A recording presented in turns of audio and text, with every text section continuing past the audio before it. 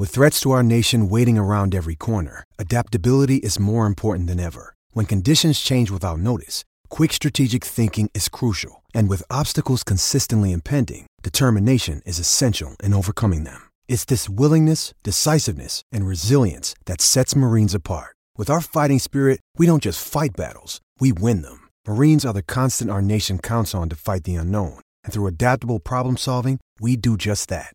Learn more at marines.com. When you need mealtime inspiration, it's worth shopping Kroger, where you'll find over 30,000 mouth-watering choices that excite your inner foodie. And no matter what tasty choice you make, you'll enjoy our everyday low prices, plus extra ways to save, like digital coupons worth over $600 each week. You can also save up to $1 off per gallon at the pump with fuel points. More savings and more inspiring flavors make shopping Kroger worth it every time. Kroger, fresh for everyone. Fuel restrictions apply. Hey,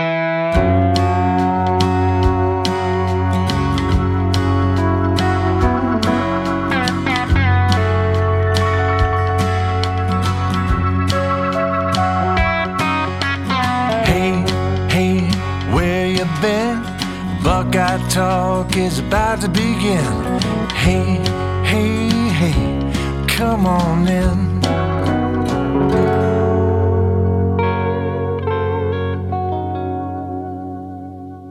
Back to Buckeye Talk, Stephen Means, Nathan Baird, and Drew Gillis, and we're going to spend the next 2 days just doing a little deep dive into Missouri, the football team, because quite frankly, up until we found out they were playing them in the Cotton Bowl on December 29th, we had no idea about Ohio State's Cotton Bowl opponent, Missouri, just because we we're paying attention to other stuff. And so as signing day takes off next week, this will be the last time we get to talk current football stuff today on Thursday and then on Friday as well. And then Nathan heads off to Dallas, and then we'll get into bowl game prep after that. So we're going to spend the next 2 days, like I said, getting into Missouri's offense and their defense, and we're starting with the offensive side of the ball. And I want to break it up kind of into Missouri's passing attack and Missouri's running attack, because they're Nathan, they do a lot of 10 personnel just in watching them play football. They do a lot of stuff with 4 wide receivers on the field in a way that it doesn't really matter, because they'll run out of it and they'll throw out of it. And they're equally as dangerous at both of those situations. Yeah, I know. I think it's going to be a different look than Ohio State has seen in any serious way from any opponent this year.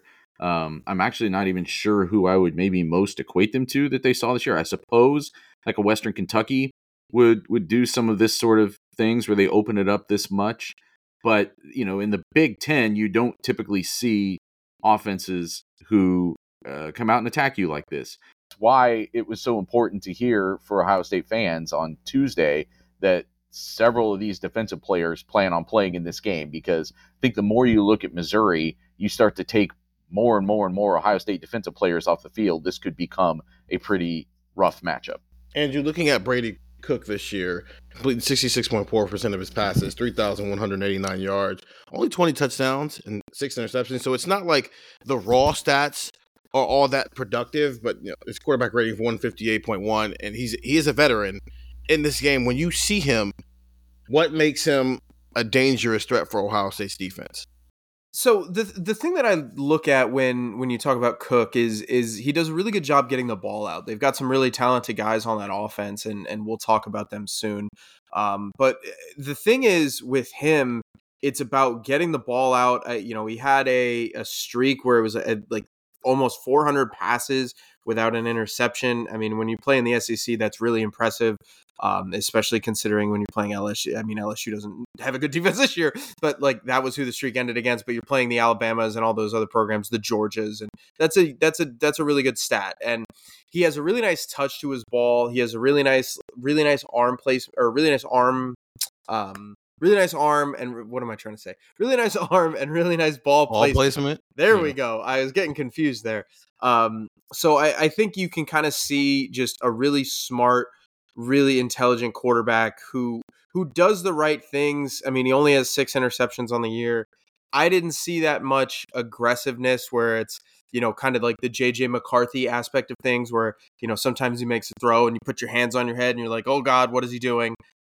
You don't see that, there's not that level of excitement, I don't think, from him. But yeah, I mean, I see a guy who is really talented.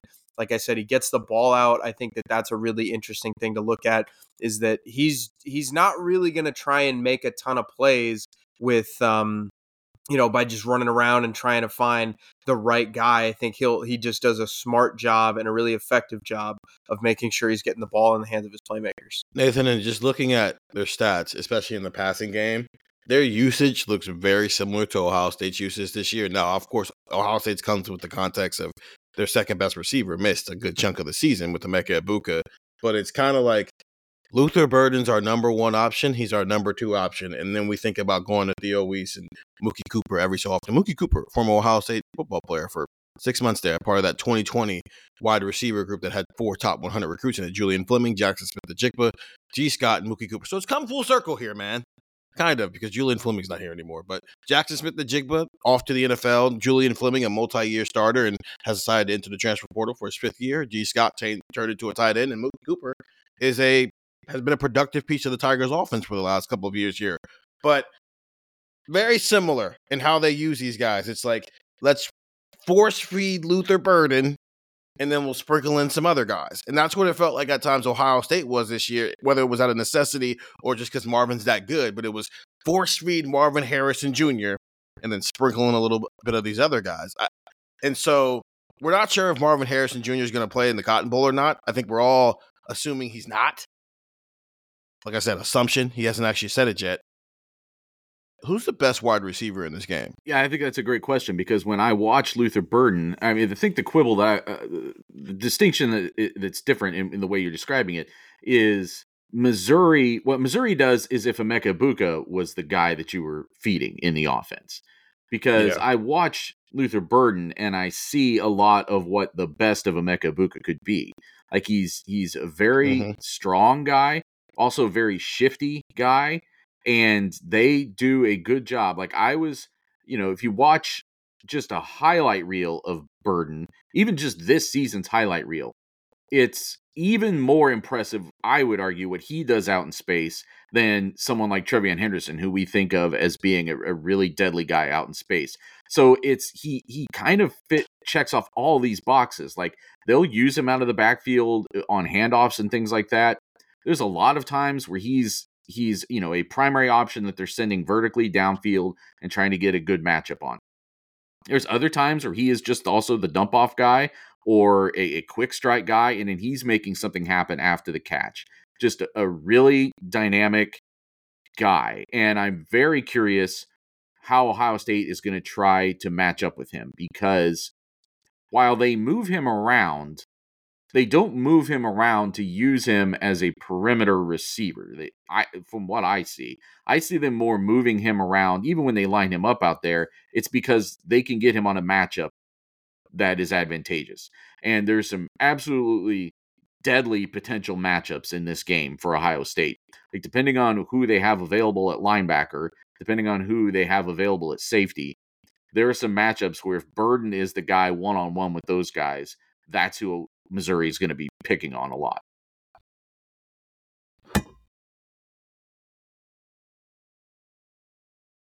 $294 of his snaps came in the slot, to your point, and only 51 of them came outside. I was watching the Georgia game just because Georgia's the best team they played this past year, and I was trying to see. At first, I just saw the stats before I started turning the game on. I'm like, oh, Georgia limited Luther Burden. I think he had like 2 catches. Yeah, 3 catches for 53 yards. They really limited a guy who at least started the season off so hot. And then you go watch the game and say, oh, they didn't really limit him. He just got hurt. So I thought that Georgia would be the blueprint, but he did cool off, Andrew. He started off the season 96 yards against South Dakota, 117 yards against Middle Tennessee State, 7 catches for 114 yards against Kansas State, and then 10 catches for 177 yards, which was his best day to that point against Memphis. 11 catches, 140 yards against Vanderbilt, and 11 catches for 149 yards against LSU. And then it cooled off against Kentucky, South Carolina, Georgia, Tennessee, and then he finally picked back up against Florida with 9 catches and 158 yards. But to Nathan's point, he does play in the slot, which can sometimes mean easy catches, and can you do something with it after the catch? When you think about Ohio State secondary, especially now that we know guys like Jordan Hancock and Denzel Burke are playing as well, which means I would assume that unless Lathan Ransom is somehow healthy enough to play, in the Cotton Bowl that the starting unit probably is Jordan Hancock at nickel and Sonny Styles at bandit. Right. Is this more of a matchup of, let's see what Denzel Burke can do when he gets his opportunities, or is this more about Jordan Hancock and showing what he can do in the slot as a cornerback? I think just like Missouri is going to have to mix it up, I think Ohio State might have to mix it up too. I think you have to mix up coverages with how you're going to defend this guy. Because I mean, he can burn you. I think one of the impressive things that, I watched his highlight tape too, Nathan, and I think one of the impressive things is he's not overly big for a receiver. I mean, he's only listed at like 5'11", like 205 pounds. That's not super massive, right? But he's really tough to bring down. And I think part of it is like, it's like you're trying to catch a grease pig. He's a really, really athletic player. And he's also just really, really stout and really, really strong. So I don't think that there's like a catch-all kind of answer. It feels very weird that we're talking about this, by the way, because it feels like every other podcast, like a Penn State podcast, is like, how do you defend Marvin Harrison Jr. when he lines up in the slot? It feels like this is the first time we've done this. So I think it's kind of what we would say, how you would think teams would defend Marvin Harrison Jr., right? There's not an answer. There's not, this is what you're going to do, bang. I think that's just a recipe for failure. So I think you mix it up. I think you could, you move him around. If you want to have Burke follow him if he lines up on the outside, do you follow him in motion? How do you kind of handle these things? I think zone coverage, man coverage, you jam him at the line, you give him space. I think that there's a lot of different ways to do this. And you're going to have to do that if you want to defend Luther Burden, because if you go out there and say, all right, well, we're just going to have, Jordan Hancock follow him around the entire game, that's probably not going to work, because then Missouri will be able to scheme up some stuff and they will be able to get Burden open. And I mean, you just look at the numbers, like Cook threw 351 passes and Luther Burden had 83 catches. So of 233 completed passes from Missouri starting quarterback, 83 of those went to Luther Burden. So it's a pretty significant gap that they try to get this man the ball. So you can't just say, we're going to have one guy defend him the whole game and we're just going to see where it lies, because you don't have like 3 first-round corners where you're just like, yeah, it doesn't matter, we're good. Luther Burden is that good where you have to mix some stuff up. 1,197 catches. I mean, receiving yards. I was going to say. I mean, if he had, that'd probably be a record. But yeah, maybe. 719 of those yards came after the catch, Nathan. That's 60% of his yardage is just, as Andrew said, they get the ball out quick, and it's just get the ball in this guy's hands and then let him be magical about it. He's got games this year. He had 124 yards after the catch against Memphis, and it's not the only time he's done that. He had 104 yards after the catch against Florida. So this is so much more. His yardage, his production is so much more about what he is than it is comparison to Cook is. And Lathan Ransom's, if he doesn't play, we don't know. We haven't actually seen him physically, so we don't know what his progress is. Last time we saw him, he was in a boot and then a scooter, and then a week later, he was at least not using the scooter. But we have at times in that back seven seen some issues with wrapping up with tackling. At times when they get to second levels, how much more is that an emphasis? Because like I just said, 60% of his yardage comes after he already has the ball in his hand. Yeah, no, exactly what I was saying before. Like this, it's why this isn't really a Marvin Harrison comparison. Like they're very different kinds of receivers. And as much as Marvin did effectively improve as a yard after the catch guy, it's not what he thrives on the same way. He's just got a different skill set. He's a different body. He's just a different receiver. Burden is very much more, like I was saying, like it's more the Ibuka Henderson kind of skill set than your traditional perimeter receiver skill set. And I think it's a combination of things. I think Ohio State does have to be smart about, keeping track of him and knowing who it's matching up with. I think it's, in a weird way, it could be, I don't want to say advantageous. It's not advantageous that Lathan Ransom can't play. I think if Lathan Ransom could play in this game, I think it might be as we've seen before, a more reduced role for Sonny Styles in deference to having Jordan Hancock on the field more. Because I think they'll just feel like they need that coverage support more than they would need the things that Sonny Styles is the best at. That is also dependent on Burke playing in the game too, because then you can still have Burke and Igbinosun on the perimeters. They do have one bigger receiver. Most of the receivers aren't that big. They're like 5'10", 5'11". Mookie Cooper's not that big. Marquise Johnson, not that big. This guy, they do have a guy, Theo Weiss. He's like 6'2", 192. So you would assume maybe that's a matchup better suited for Igbinosun, and that, Burt can handle whatever is going on the other side. But this is going to probably have to be some tandem stuff, and you definitely have to be, like you said, they're going to get him the ball in space. This is not really about like running precise routes and getting that guy the ball at that point the way it is with Marvin Harrison Jr. This is about, lining this guy up in the slot. Maybe you're lining two people up in the slot right next to each other, one side of the ball. And now this time it's Burden running a very vertical route. So now who's picking him up over the top? Now he's running a more horizontal route. Who's picking him up across the middle? It's a guy that they're going to move around the same way Ohio State does with Marvin, but with a kind of a different,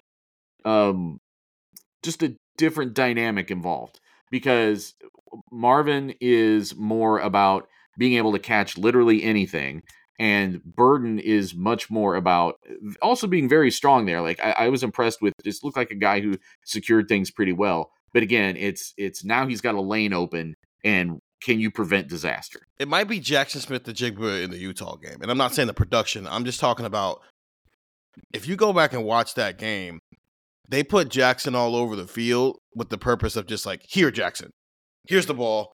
Go do something Jackson Smith-Njigba would do. And he did it all afternoon. Now, Ohio State's not going to have running backs playing cornerback in this game. They're going to have their actual starting cornerbacks. So the production of 300-plus yards and 3 touchdowns might not be there, but the 15 catches might. Just because, like, as you just said, it's not about precision route running and just getting him downfield. It might just be Cook throws 35 passes and 19 of those targets go to Luther Burden, and 10 of them are within the 5 yards of the line of scrimmage just because they want to get the ball. So maybe that is the example of, like, go look at what Ohio State wanted to do with Jackson Smith-Njigba and just getting the ball in his hands in the Utah game and what they were trying to do in 2022 before he get hurt. And that might be the formula we see Missouri use with Luther Burden. I think that's a good analogy, that this might be what Jackson Smith-Njigba was supposed to be last year. Ryan Day mentioned multiple times that when he got hurt, it really scuttled a lot of what they wanted to do with him in the offense, what the offense was supposed to be last year, and they had to adjust without him. As talented as Abuka is, Jackson was just a different kind of athlete there.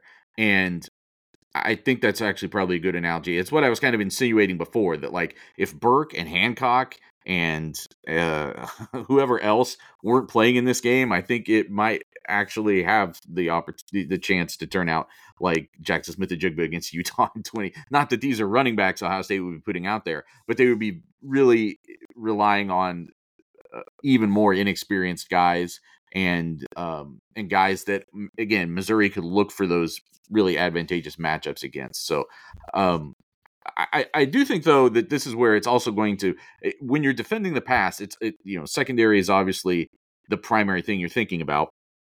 Not to use those two words incorrectly next to each other. But this is also where Ohio State's front is going to be important, because I think when you allow Brady Cook the opportunity to find Burden kind of on his own terms, then that's where you're setting yourself up for problems. They're going to be setting him up to try to get these matchups, to try to get him open over the middle, let him work in space. So what can you do if it's pressure from Tyleik Williams and Mike Hall Jr., assuming he plays?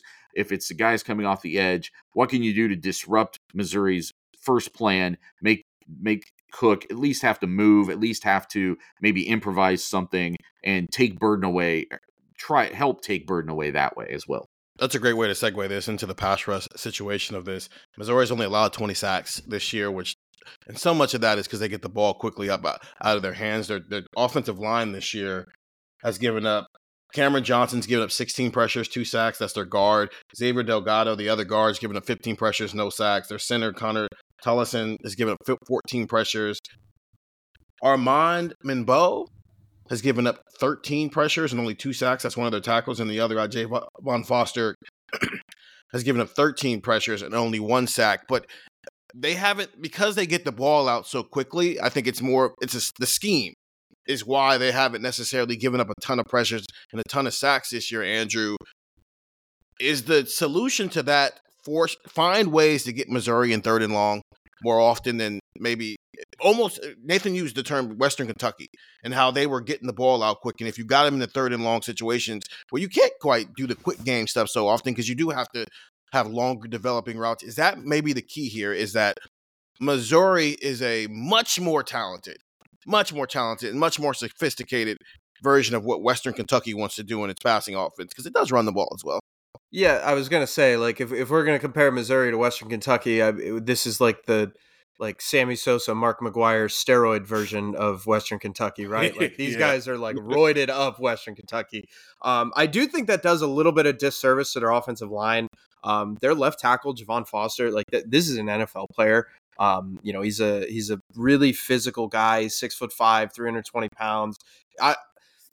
I try to watch line tape, and it's hard to watch line tape sometimes because the camera doesn't always show what's going on. The ball goes out. If the ball gets out really quick and we don't have the all-22, you're not looking at it. But the thing that you read about him and the thing that you watch about him is that he's really athletic and he's really physical.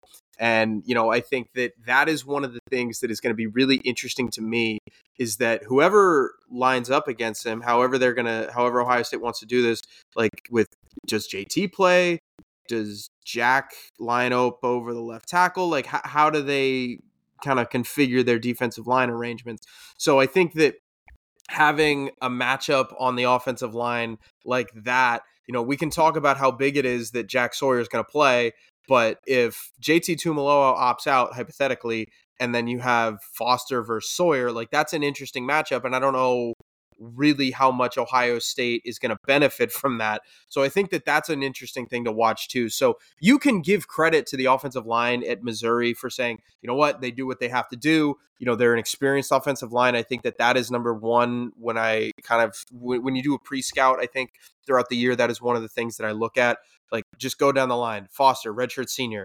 Delgado, redshirt senior, redshirt sophomore, redshirt senior, and then a true sophomore. Like, you can kind of go down the line and you see some experience, right? You got fifth year, third year, fifth year, and then second year. Those guys have played some college football, and that really matters along the offensive line. I mean, look at how much better Ohio State's offensive line got when they started to play with one another. So you can say that, Luther Burden's going to catch a bunch of bubble screens and they're going to get the ball out really quickly and this and that and the other. But I think it does do a little bit of a disservice for, Missouri's got a pretty talented offensive line. Nathan, when you watch Missouri, I know Andrew just broke down like some of their strengths on that offensive line. Where is the place Ohio State can maybe attack this Missouri offensive line more? Is it on the edge or is it inside? I mean, probably inside, if I had to guess. But that's also, a strength for Ohio State, though. I mean, this defensive tackle group has been really reliably strong all year. Tyleik Williams is the only one of the top of the rotation that we know is coming back next year. I don't know that any of these guys are particularly weak. Cameron Johnson might be the one who is the most. One of their guards is the one that maybe is the most,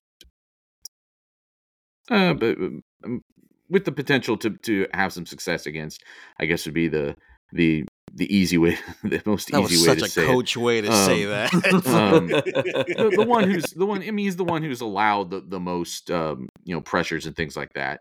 But they're all pretty solid actually as far as their protection rates this year. I mean, this is a group that the starting group. You look at the PFF grades, and sometimes the way that they record a sack is different than the way a sack is recorded. But they've only got them down with 7 sacks combined between those main 5, and only allowing 5 of the quarterback hits. I mean, it's just been a really strong group because of the way, as you said, Stephen, just the scheme. It's they're not allowing you to get those, to tee off on them, right? To come after Cook that much. So again, that's another way that it reminds you of Western Kentucky, and Ohio State had to find a way to interrupt that offense without relying on a pass rush getting home. So they have this experience. They've done this before. It's just a matter of, as you're trying to project out how they can attack it, Well, it still depends on who is actually there, who is actually available for them. And I think what is going to be critical, and it just sort of, it's going to segue us into the other thing, is as talented as they are throwing the ball, they obviously have had success running the ball this year too. It's not just an offense, and that's where it strays the most from Western Kentucky, because I think this is a more balanced offense. I mean, it's better offense than that too, but just also a more balanced offense than that. I'm not really remembering in the entirety of the Big Ten season. Like, you look at some of the bigger games that they've played this year, like, Rutgers had a really good running back, but couldn't balance that out with its, receivers. In Maryland, Talia Tagovailoa could do some things in the passing game and be creative, but that was not a complete offense that they were facing.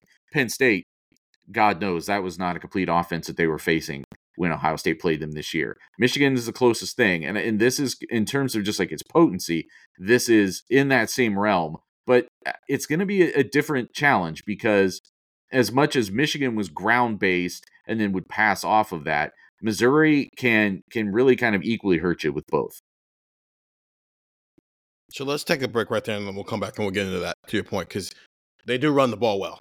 Almost not as well as they throw it, but it's quite well enough to complement the stuff they do want to do in the passing game. So we'll get more into that when we come back from this break on Buckeye Talk. Hey, it's Kaylee Cuoco for Priceline. Ready to go to your happy place for a happy price? Well, why didn't you say so? Just download the Priceline app right now and save up to 60% on hotels. So whether it's Cousin Kevin's Kazoo Concert in Kansas City, go Kevin, or Becky's Bachelorette Bash in Bermuda, you never have to miss a trip ever again. So download the Priceline app today. Your savings are waiting. Go to your happy place for a happy price. Go to your happy price, Priceline. Mother's Day is around the corner. Find the perfect gift for the mom in your life with a stunning piece of jewelry from Blue Nile. From timeless pearls to dazzling gemstones, Blue Nile has something she'll adore. Need it fast? Most items can ship overnight. Plus, enjoy guaranteed free shipping and returns. Don't miss our special Mother's Day deals. Save big on the season's most beautiful trends. For a limited time, get up to 50% off by going to BlueNile.com. That's BlueNile.com. Get the text, 614-350-3315. Listen, it's almost signing day, which means we're going to be texting about signing day stuff. Nathan's headed to Dallas in about a week and a half here, and he's going to be texting the whole time he's down there. You see what I did there? Texting. He's going to Texas. Never mind. You guys don't get it. Anyway, I got it. Get the text, man. 614-3. I'm just saying, I thought it was funny, and that's what really matters. That's all that counts. 614-350-3315. 2-week free trial, $3.99 after that. You get it right now. It gets you through signing day and the week after that, which will be bowl coverage, which is a really good time to sign up, just like any other time of year, because there is no bad time to sign up for the text. We're talking Ohio State, we're talking Missouri, and we're talking the Cotton Bowl, and just taking a look at this opponent that they're going to be facing in about 2 weeks here when they head down to Dallas. Here's the numbers first and foremost. 34.1 points per game for their offense. That's 26th nationally, and it's 6th in the SEC. 6.62 yards per play. That's 15th nationally and 3rd in the SEC. 9.1 passing yards per attempt. That's 13th nationally and 5th in the SEC. And in the run game, 4.59 yards per attempt. That's 42nd in the country and 6th in the SEC. But Nathan, I do think that number is less. It's not that they're not. I wouldn't call them a middle of the road rushing team, especially with their starter Cody Schrader, 247 carries, 1,499 yards, so 1,500 yards and 13 touchdowns. But he's also a problem in the passing game as well. 22 catches there. But because of how they line up, it very much spreads you out in a way that makes them very dangerous sometimes in the run game for explosive plays, because you're so worried about what's going on in the perimeter, but then they're just going to hit you up the gut after that. Yeah, I mean, I was impressed with Schrader just in the way that he shows, I think, a pretty good vision, but it's just hitting a hole hard and getting vertical fast and just blasting off. You know what I mean? I thought there was a lot of examples of that when you watch back through games that they played this season. He's a guy that, for people who don't know, was a former walk-on. He won the award this year for like the best former walk-on in the country. And it's sometimes you got to find those guys accidentally on your roster almost and turn them into something special. And, Ohio State has its own guy that it can counter with, that is a big play guy and a explosive guy in TreVeyon Henderson, possibly playing in this game. But if it doesn't have that guy, then I think when I watch Schrader, I do see some similarities actually more to someone like Dallin Hayden, because I feel like this is more just being a downhill runner, hitting gaps hard, being decisive about it, and just shooting into the second level. That's more of what I see from Schrader than being a out in space kind of whirling dervish kind of guy like TreVeyon Henderson can be. Ohio State has its walk-on Xavier Johnson, who they use in a lot of different ways. I think Missouri is doing a better job of maximizing their walk-on, because this guy has turned himself into a situation where he might be an NFL player one day. I was really impressed with what Schrader had to do. Andrew was upset because he thought he was going to be able to be the one to break the news that he was the best walk-on in America. Yeah. So I read about him a lot last night and this morning as we were getting ready for this pod, and I really hope Cody Schrader has a nice career, man. So you're reading about him. He was playing high school football, and he did not really get a ton of looks. He had 6,759 rushing yards and 999 touchdowns in high school. Like, that's crazy. And then he did not get any Division I looks, and he played at Division II Truman State. The Truman Bulldogs out of the Division II level in the Great Lakes Valley Conference. I've never heard of the Great Lakes Valley Conference, but he played GLVC. And shout out. And there's this story I read. It was a really good story in the Columbia Daily Tribune, where it was basically like, this guy could not watch Division I football because he was so mad, because he looked at it and went, man, I am as good as these dudes, and nobody ever gave me the time of day. Because you look at him, and he's not very physically imposing. He's 5'9", he's like 214 pounds, I think is what he's listed at. He's not a physically imposing guy where you just look at him and you're like, whoa, Division I dude, or whoa, this dude can run a 4.3. He just doesn't have those like physical attributes, but like Nathan and Steven were saying, he gets to the hole quick. I think the word to sum it up would be an efficient runner. Like, he does things very efficiently. Yep. He doesn't really mess around in the backfield. He just gets to where he has to go. And again, it's a really cool story kind of reading about this guy. Like, he showed up at Missouri thinking that he could contribute on special teams as a walk-on. And Eli Drinkwitz, before week 1 was like, oh, fans are going to know very quickly who this dude is. And, you're talking about a running back who never passed the eye test, but made a leap, went from a Division II school to start at an SEC school. Now he's the lead running back on a 10-2 team playing in the Cotton Bowl. It's a really cool story. And I understand Ohio State fans want it to not end well in the Cotton Bowl, but it's a cool story. So just remember that when ESPN does their little thing, I don't know who the announcers are for this game. I don't know who they are, but whenever Schrader gets his first carry, they're like, Cody Schrader, formerly of Truman State at the Division II level, made the leap. Just remember, you heard it here first on Buckeye Talk. So I'm excited to see how he plays, because again, it's a cool story. I think if Ohio State has a lot of its defensive line, this is a fun matchup.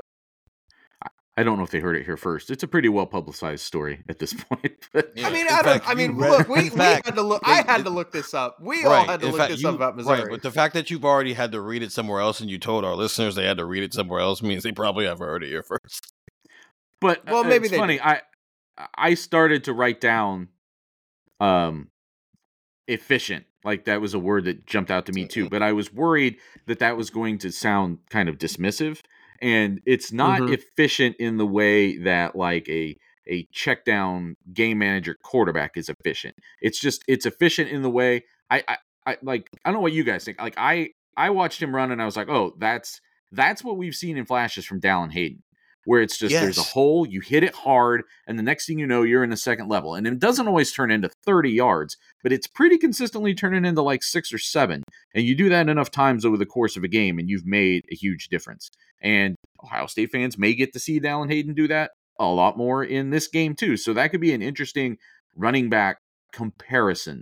That how does Schrader and Hayden, like which one of them can turn more of those opportunities into like true breakaway moments? He does enough to keep them on schedule so they can do what they really want to do. And this is what, Andrew, this is what I mean. This is what I want Ohio State to do. And it's not, this is what I actually want. I don't want them to throw it 70 times a game, though. That would be so much fun. Really? Are you sure you don't want them to throw it 70 times a game? Okay, listen, as a fan of football, I love when teams throw the ball around the yard. Of course, it's what I want to see. But how they go about offense in terms of, especially with some of the quick game stuff, the way they get it to their players out in space, but then the run game, how it's married perfectly. This is what you want to do in the passing game. So this is how we're going to balance that out in the run game so that we're not spamming it the way that Western Kentucky does it, where it's, if we take this away, then we basically don't know what to do. It's enough, but it's enough to keep things on schedule. And I'm glad you brought up Dallin Hayden, because that's what he's been every time we've seen him. It's not special. He's not busting open for explosive runs every 4 or 5 runs or anything like that. Can he? Probably. I don't know. We'll see in the future here as he gets more opportunity. But what we do know is that his base level is, at worst, I'm going to keep you on schedule. If this play is designed to go for 4 yards, I'm at least going to get you those 4 yards so that we can continue to do what we want to do offensively. And I thought Missouri, whether it was the Georgia game or any other games I was just taking a peek at over the last 24 hours, I was preparing for this. That's what I saw from Schrader. And him just doing that. Every so often there's some explosives, but him just being, I'm going to keep us on schedule so we can do what we want to do in the passing game, took him from being a walk-on to a first-team All-American for AP. I don't know, man. I still think you just want him to throw the ball 70 times and just kind of watch it. I think that would be real. I think if Ohio State ends a game with 70 pass attempts, you can look at it and be like, hey, man, sometimes passes just a long handoff.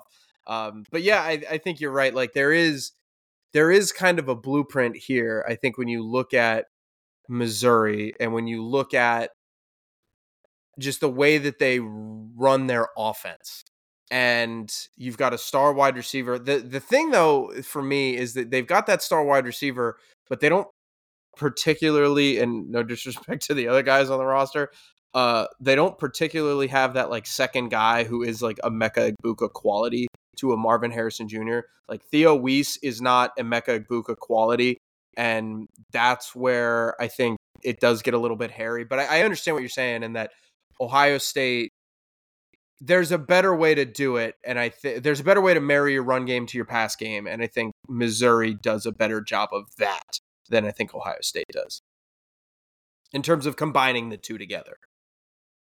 So Nathan, we're talking about the fact that Leo just kind of keeps them on schedule, but can it be a threat to Ohio State? Like we saw Michigan have a drive where they just kind of gashed Ohio State late in that game, and it's part of the reason why they ended up sealing that game. But this is not Michigan. They don't run the ball the same way Michigan runs the ball. And really outside of Michigan, I can't remember a team who had sustained it the way Michigan did. We saw it a little bit with Penn State early, but then they shut that down in the bud. Notre Dame had some moments, but it was never consistently sustained. So that's why I'm asking, while it's a quality and efficient run game, can it actually be dangerous to Ohio State? Or is this going to be a situation where, almost like to compare it to Ohio State, what we saw with Ohio State and Georgia, where they use it enough to keep you honest, but it's not necessarily something that's going to be a big threat in terms of, finding holes and escape hatches against this Ohio State defense? Well, I think that remains to be seen. I think a good offense will take what a defense is giving it, and I think that it's, talking to Jim Knowles late in the season, like it became pretty clear that he saw some vulnerabilities in the run defense, that he thought that Rutgers exposed some of those things, and they were trying to clean that up and shore that up before they got to the Michigan game, and didn't quite get there. Michigan didn't gash them like consistently all game. It was an improvement over what it had been the previous 2 years, but obviously when they needed a stop there late in the game, when Michigan was only really running the ball, they couldn't get it, and couldn't get it some big fourth down stops in that game as well. And I think that's where there's probably still a vulnerability. It's like if you're getting into short yardage situations, this Missouri can hurt you both ways. Like they're not, and especially predictable offense, I don't think, as to what they would do in those situations. And that makes it harder to defend both things that they could try to do to you there. And I do think there is enough question here, like especially if they do end up losing more guys off of this defensive line and have to go with some younger guys, depending on who is available to play linebacker. There are still some places and guys like Josh Proctor and the support that they provided at the back end of the secondary in things like run support. There are definitely some places where Ohio State could be vulnerable to the run if they don't have the right personnel, and or maybe asking some guys who haven't done this before to play a big role against a really talented team. Again, it's one thing if you're having to make some of these changes and you're just playing a lower end of the Big Ten team, you're playing a non-conference game, whatever. Like this is one of the, by anyone's estimation, one of the best, 10, 12, 15 teams at worst in the country this year. Like they've proven themselves to be of that level, and they don't have opt-outs right now from we're not, I don't think the Missouri beat is sitting around thinking well, I wonder if any of these guys are going to play. They're expecting the full group to be there in Dallas. And I absolutely think that this combination of a veteran offensive line, a running back this talented, if for some reason Ohio State was really getting to Cook, really causing him problems, or really shutting down the receivers in the secondary, Missouri could absolutely pivot and just go run heavy and make Ohio State prove it could stop them. Quick side note, as we're recording this pod, I've sent this to our text, 614-350-3315. You would have known this information last week when I texted out about how I'd been talking with some people around the TreVeyon Henderson situation and what his status was. And he said that, and at that time, I was told that he had still not made a decision, despite any rumors out there that he may have. And now he's made it public on his own, on his Twitter. He has come out and said that. Here's the exact quote from TreVeyon Henderson. I have never announced nor made a decision on what my next steps would be. Excited to see where God leads me my next steps, though, with some praying hands. Because praying hands emojis always makes a tweet a little bit better. So there's that. So that's still up in the air. As of us recording this pod on a Wednesday afternoon, TreVeyon Henderson has still not made his decision. He has just decided to say it publicly instead of, I guess, letting us media members and people around him talk for him. So there's that. Back to the Ohio State-Missouri game real quick. When you look at Missouri as a whole and you look at Ohio State, and you do kind of have to add in the factors that for one side, it's they're trying to end this season in a better light than how it is right now, right? They're trying, you know what I'm saying? They're trying to, end the season the right way, as a lot of the players were saying on Tuesday when we were talking to them, versus another team who, quite frankly, is coming off the best season they've had in a decade, and they're trying to put the ultimate punctuation on that season. Offensively, when you look at Missouri, as we've just broken down a lot of that stuff, I'll start with you, Andrew, and you look at Ohio State's defense, what gives you the most concern? Ooh, I'm trying to think. From a game perspective, it's the talent that they have on the outside, because I don't think we've seen Ohio State play a level of talent like that on the outside, right? Like how would you compare, Luther Burden to the guys that Ohio State has played from Michigan, from, Roman Wilson to Penn State, whoever their number one was, and Notre Dame, whoever their number one was? How would you compare Brady Cook to Sam Hartman and Drew Aller? You could make a really good case that Brady Cook is the second best quarterback Ohio State will have played this year. Maybe third. There's a strong case, I think, to be made that Burden is the best receiver. I think actually that's a fairly easy case to make, and that Cook is up there too. Yeah, so there's just the level of offensive playmaking ability. That is one thing that would scare me in game for the Buckeyes. But I want to go back to a point that you said too, because I think that this is a general theme about this game. You mentioned Missouri not having any opt-outs because this is a program that has not had great seasons in the last couple of years. In Eli Drinkwitz's tenure, 5-5, 6-7, 6-7, and now 10-2. For the dudes who are senior, I mentioned that these dudes are seniors, that these dudes are veterans. This is their Super Bowl. Like this is their, oh my goodness, we can have a winning season and beat Ohio State in the Cotton Bowl. In 2021, they played in the Armed Forces Bowl against Army and they lost. In 2022, they played in the Gasparilla Bowl against Wake Forest and they lost. Like, this is not a program who has had a lot of bowl success. And now you're telling them that they're going to go get to play in the Cotton Bowl against Ohio State.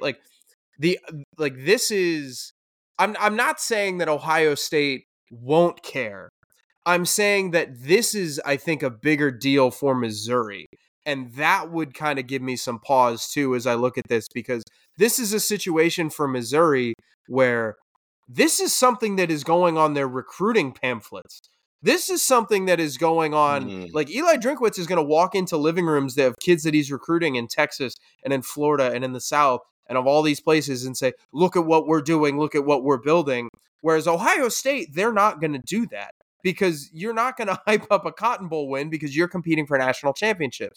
This is not this. They're not the same program, and they're not historically the same program. So I do think that there is a little bit of that playing into this, where I look at this and go, man, Missouri is going to want this really badly. And Missouri is going to play like their hair's on fire, because this for them is the biggest game they've played in a postseason game in a very long time. I know they played Georgia earlier in the year, but in terms of the postseason game and kind of what these seniors came back for on Missouri, this is it. This is the game that you came back for. This is the game that they had been striving for years. This is what they have been building towards under Eli Drinkwitz. It's a fair point. Part of this motivation is just simply, hey, Ohio State, do you want to be on every Missouri pamphlet for the next 12 months? Like with Ohio State, it's like, we're going to play one more game. We're going to get it's the Blues Brothers. We're getting the band back together. And with Missouri, it's like, this is the biggest game ever. This is like, the fans are excited. Like, this is a huge deal for Missouri. And I don't want that to sound condescending to Missouri. Like, good for Missouri. Like, hey, they had a great year and they should be applauded for that. And their fans are very excited. What did they say? They sold out like 80% of their ticket allotments like in the first day or something ridiculous like that. Like, they were very, very excited to play that game. And they're very, very excited to get down to Dallas. So I do think that matters. Like, so when we're in the Woody, there's obviously a bunch of pictures up. And a lot of the photos up right now are from either the Rose Bowl or the 2020 Sugar Bowl. And so it's like, hey, Clemson, you lost. So you just get to be up in the Woody for Lord knows how much longer. Hey, Ohio State, do you want to be on every poster inside Missouri's practice facility because you lost probably the most important game they've played in the past decade, Nathan? Like, that's got to be part of the motivation here. Is like, I just don't want to be in Missouri's history books for this. Yeah, maybe. I mean, it's also like these games don't carry the same historical resonance as playoff games. Obviously, like they kind of, they'll be remembered in Missouri history. I don't know that they get remembered in the history of a program like Ohio State as much, frankly. And especially when you look ahead to like next year, when both of these teams would be in a 12-team playoff, this game would, with their full contingent of players, and a game like this just will have even less resonance. So, when I look at like where I think the biggest issues for Ohio State are, I keep coming back to Burden. I just don't know, as strong as this secondary played this year, I don't think they were tested by anyone this good. I know their other receivers are not necessarily, talked about as like first round talent guys the way Ibuka is, but I think they're talented enough that they can hurt you too. And with Burden, like you said, they're going to line him up in the slot like 80% of the time, but that doesn't mean he's only a problem for who is guarding the slot, or who is lined up in the slot, whoever is at nickel on a given possession. It's a problem really for that whole defense. Could be they're going to move him around and try to get him on the kind of matchups that in talent equated games other opponents have been able to capitalize on against Ohio State in the past few years. So that's, I think, maybe the biggest thing that has to be solved for Ohio State is, regardless of which guys are available to you as far as who's opting into this game or opting not to opt out, however you want to say it, is once you find out who you have, how are you accounting for the many ways that they're going to move him around and make you have to follow him around the field, not with one person, but kind of with an entire defensive philosophy. One last thing I want to ask you, Nathan, just because we've touched on it numerous times this season about the fact that Jim Knowles has clearly blitzed a lot less than he did last year, and maybe some of that was seeing how some of those blitzes paid off against Michigan and against Georgia late in the season. But given the way Missouri runs its offense, do you think this should be a heavy blitz game for Jim Knowles? I mean, I don't know how much it'll matter, just because they get rid of the ball so fast as it is. You're probably, especially if you make it apparent pre-snap that you're bringing pressure from somewhere, you are giving Cook a big hint as to where he needs to go with the ball, because he's getting it out fast anyway. What I think they probably will do and definitely should do is show a lot of blitzes, but don't actually bring them. Like, be very judicious on how often you're bringing them. Make it be in those situations where maybe they can't rely. I think that, on 3rd and long, maybe sprinkle more of those in. I could see that, because in those situations, they're going to have to run some routes that develop longer, and Cook's going to have to just by nature hold the ball a little bit longer there. But on like early downs, if you get too aggressive with that, I think this is the kind of team that could capitalize. So they're already going to be getting the ball out fast. I think it's a matter of, can you be disruptive still with your front four? And that isn't even necessarily getting to him, but just beating your guy, getting in the backfield, getting in the way, make him have to turn and look somewhere else, make him have to double pump, like just those things. Like, even if you're not getting home, even if you're not getting hits on him, just be disruptive, make him have to think on the field, as opposed to just getting into a rhythm, getting the ball out quickly, and now you're zipping up and down the field. Yeah, get him out the pocket, but then you can't let him get downfield, because he'll get out and move, and he'll get up the field. I mean, he's got 8 touchdowns this year. He's got 253 yards. A lot of that is scramble yards. They use him sometimes in the run game, but he'll get out in space and pick up a couple of yards there. So I think that's the right approach.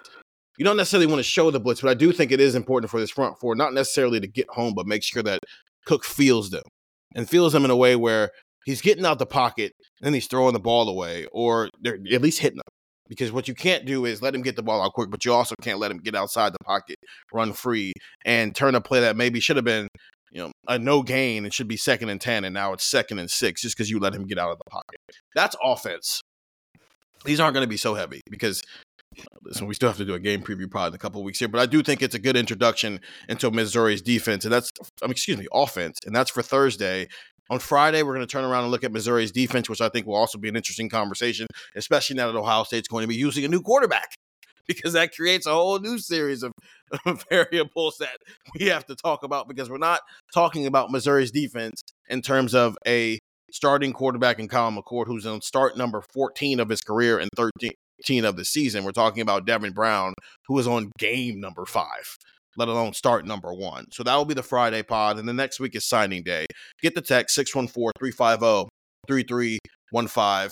All information, all news, all analysis, everything going to your phone first. 2-week free trial, $3.99 after that. For Nathan Baird and for Andrew Gillis, I'm Stephen Means, and that was Buckeye Talk.